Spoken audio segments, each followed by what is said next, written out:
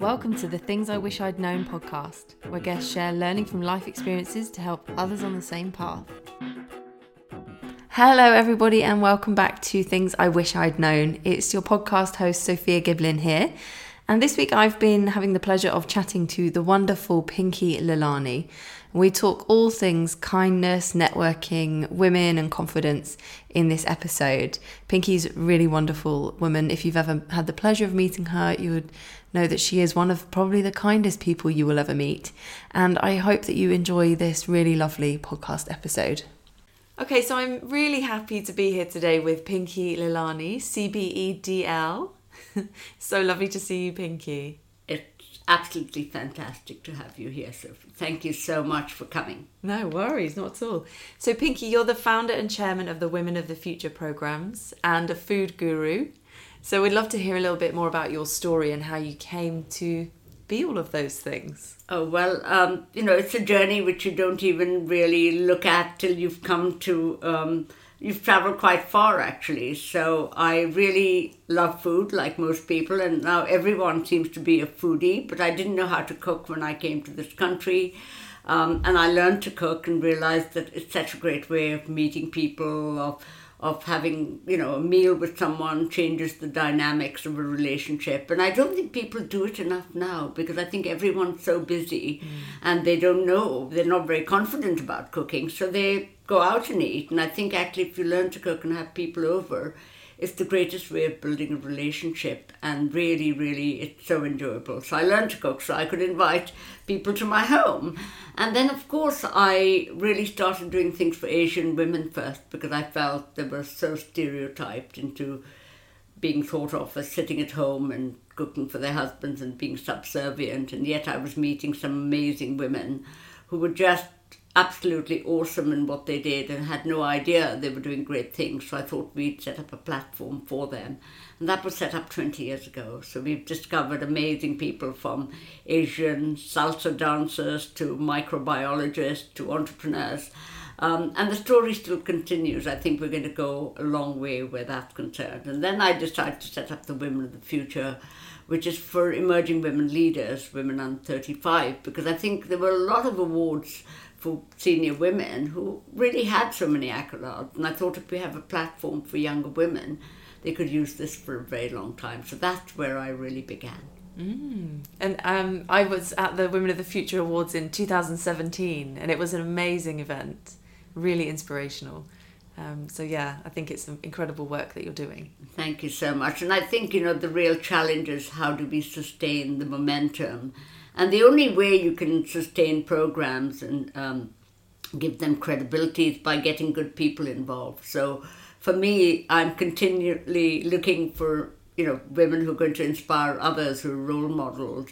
I think even today, so many young girls don't think they can go into a particular profession because they've never met anyone from that profession. So I work very closely with some schools in Tower Hamlet, where these girls have never met a lawyer or, been into a bank corporate headquarters. And actually when you take them and they come out and they've had a great time and they realize that in a bank it's not only just about knowing about finance and accounting. You can do HR, you can do events, you can do so many different things. It actually opens up a different world to them. And I think there's no greater gift you can give anyone than making them believe in themselves. So I think also, somebody once said, no one can make you feel inferior without your consent. And I think women need to remember that because we need more self-belief. We need to believe that we can dream. It was Disney who said, if you can dream it, you can do it. And I never see any challenges. I just raced in because I want to do it. And I think they say when you commit yourself, then providence moves too. So go in there and then find solutions. Yeah, I think that's so true. And it can be hard to do if you lack confidence, I think. Absolutely. I think it's very important. If you don't have the confidence, how do we get young women to build that confidence? I think they need very vibrant networks. You need people who believe in you, because sometimes you learn more about yourself from others when they tell you, oh, you're really creative or innovative and you've never seen yourself like that. And I think, again, so important for women is to really be themselves. because I think you only fly when you do things that are really good, that you feel good about. So by nature, I'm very chatty. I love hearing people's stories, talking to people I don't know. So I love starting conversations in trains and in a restaurant. So yesterday I was talking to these two ladies, a mother and daughter, at a restaurant in Charing Cross because I had 2 hours to spare. And they turned out to be so interesting. But a lot of people never start conversations because they think somebody may not be interested. But really, 95% of the time, if you start by asking people what they do, and if you have something interesting to share, most people love to have a conversation. So I think, my real tip for people is talk to people, find out more, because it actually is so invigorating, it's exhilarating to hear other people's stories, because people's stories are so different. And there's an interesting thread in all of your work that we'll talk about today, but of kindness. You talk a lot about kindness in leadership, and I think opening up to somebody or to having a conversation is actually opening up the door for kindness, right? Absolutely. And I think, sometimes the kindness begins like when you start talking to someone. And it starts by when they're talking to you to actually respect them by listening.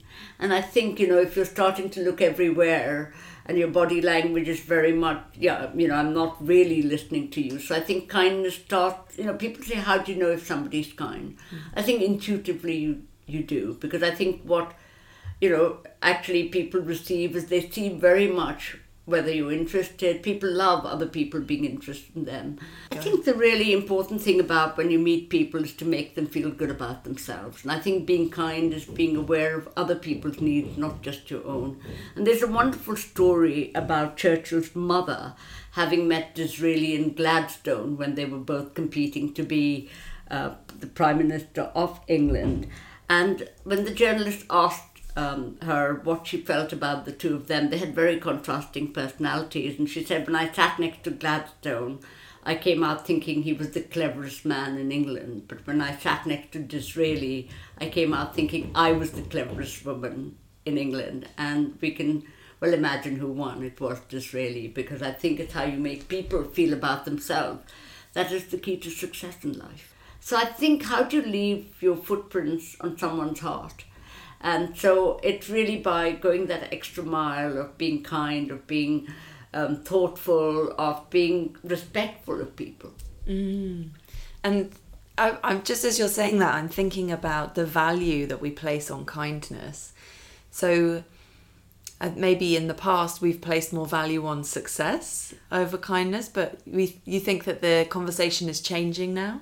I think kindness is taking centre stage everywhere I go. I talk about it, and I find there are some skeptics. Does it make business sense? If you're going to be kind, you're not going to, what's your turnover going to be, is what most people. But in fact, we all know that people like to work in organisations which have a kind culture. Nobody wants to work in an organisation which is ruthless, where people aren't nice to you. Of course you get that.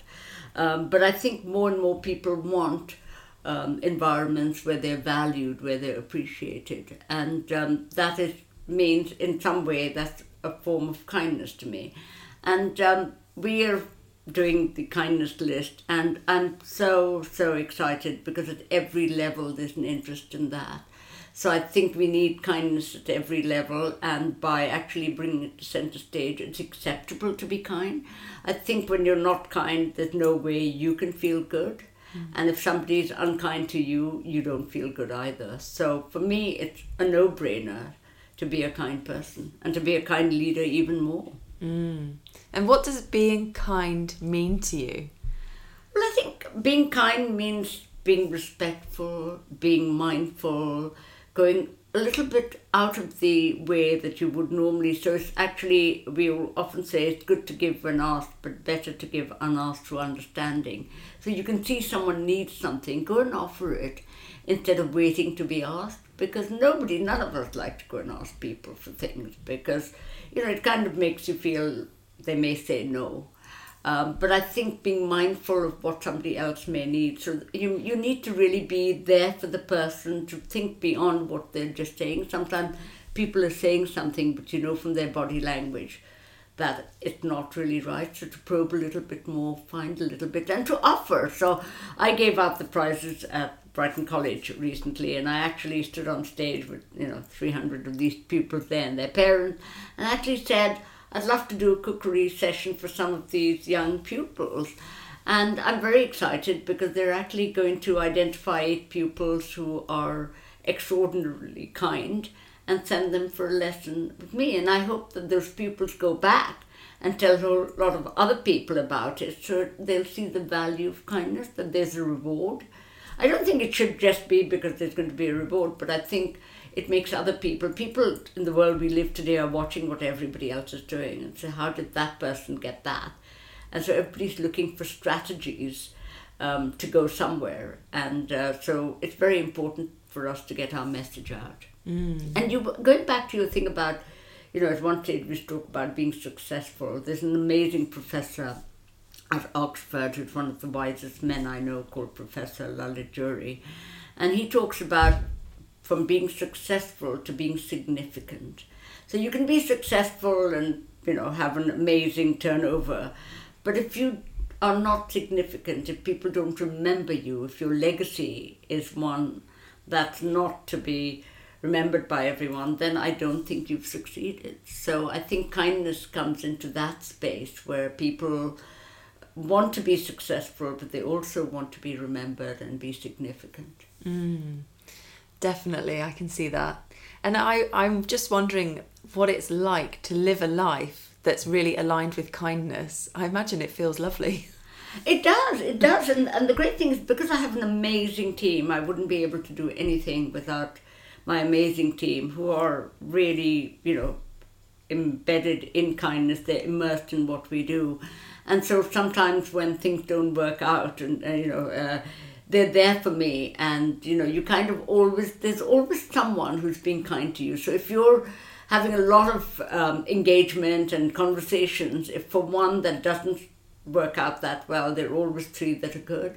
So you never give up. And I think that in life is very important, is never to give up on that search. If you believe in something, stay on that path, because, I think it always works out, because it's also about timing and karma. When people tell me someone's horrible and yet she seems to be so successful, and they say, it's not over till the fat lady sings. So you don't know what's going to be there 1 month, 2 years, 3 years down the line.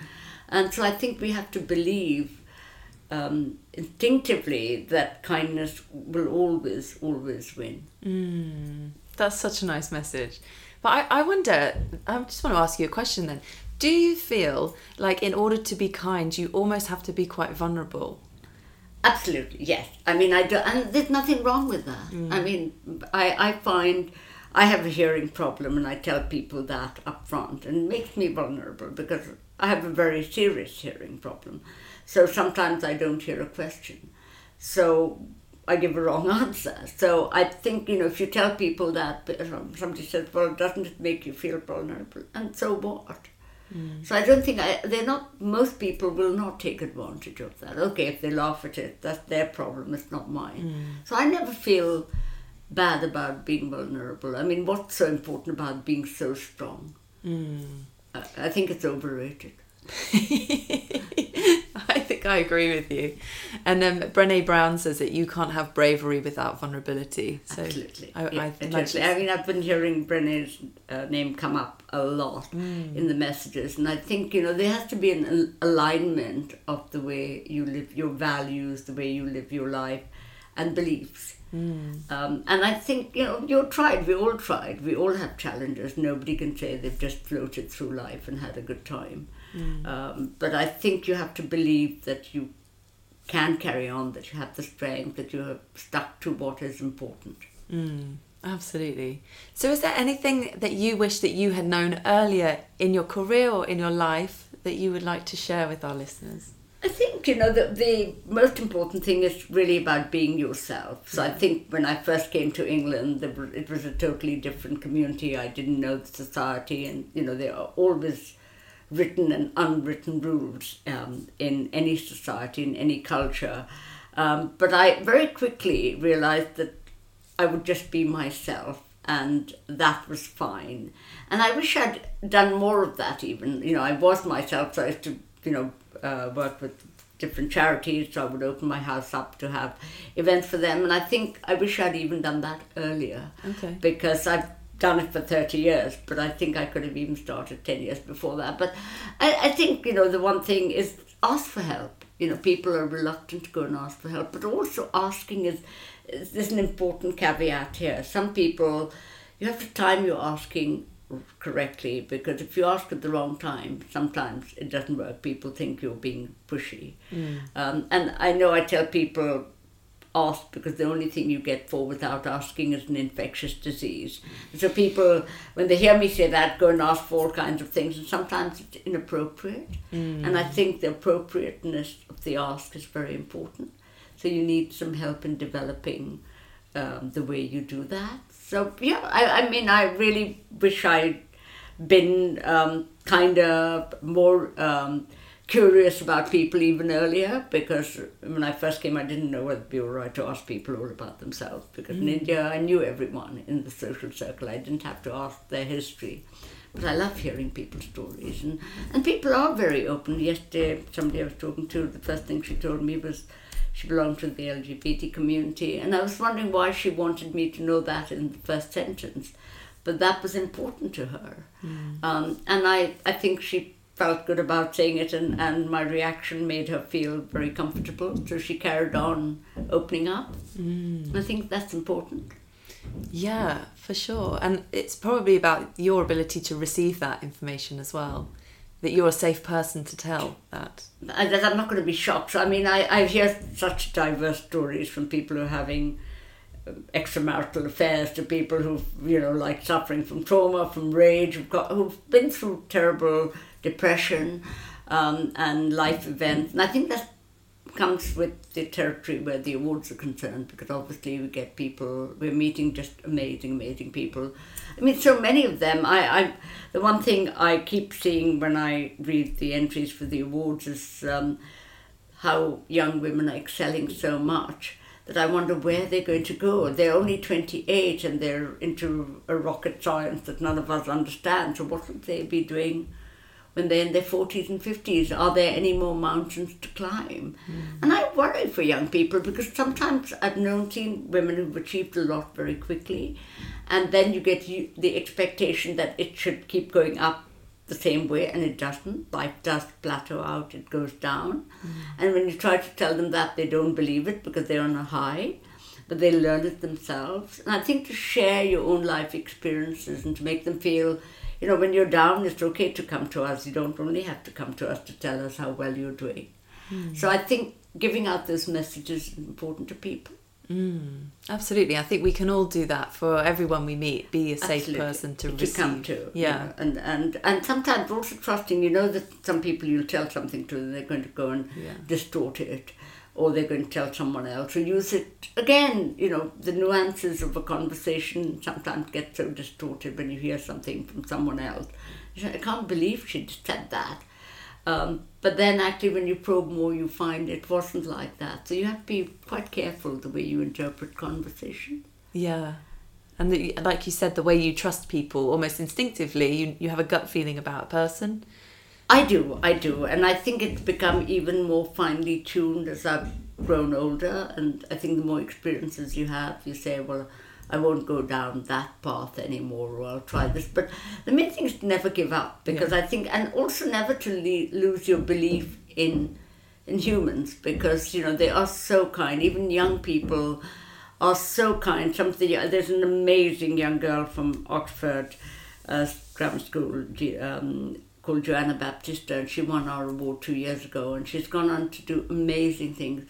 But even at that age, even though she's achieved so much, she's always appreciative of what we've done for her. So she always comes back and says, thank you. There are lots of people who wouldn't find the time to do that. And that's going to be the key to her success, that she remembers others in her flight up there. And I'm very proud of her, because she's just got into Oxford and she's going to do great things.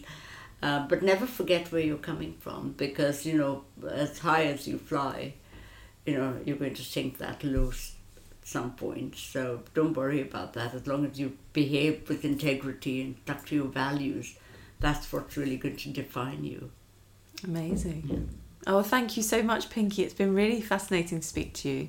So thank you. It's a joy. It's a privilege, and it's a huge honour. So there we go. I hope that you enjoyed that episode of Things I Wish I'd Known.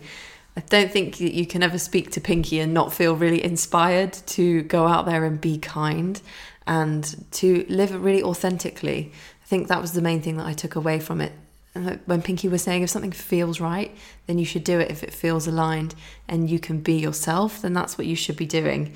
I just think that's wonderful. So do check out the Women of the Future programs. So there's a week of women and the summit that takes place in the day, the Women of the Future Summit, and then the Women of the Future Awards ceremony that happens in the evening, followed by 4 days of programs. And that involves women from all over the world. This takes place on the 7th of November this year in London. And also the kindness list. So this is the 50 leading lights, kindness in leadership. And the kindness list will be released on World Kindness Day, which is on November the 13th. So all those people that have been nominated as kind leaders will be announced soon. So do check it out. And I really hope that you've enjoyed this episode of the podcast and it's inspired you to go out there and to be kind and to do more kind things and bring kindness into the workplace. So yeah, thank you so much to Pinky for this episode. And I hope to see you again soon on the next episode of Things I Wish I'd Known.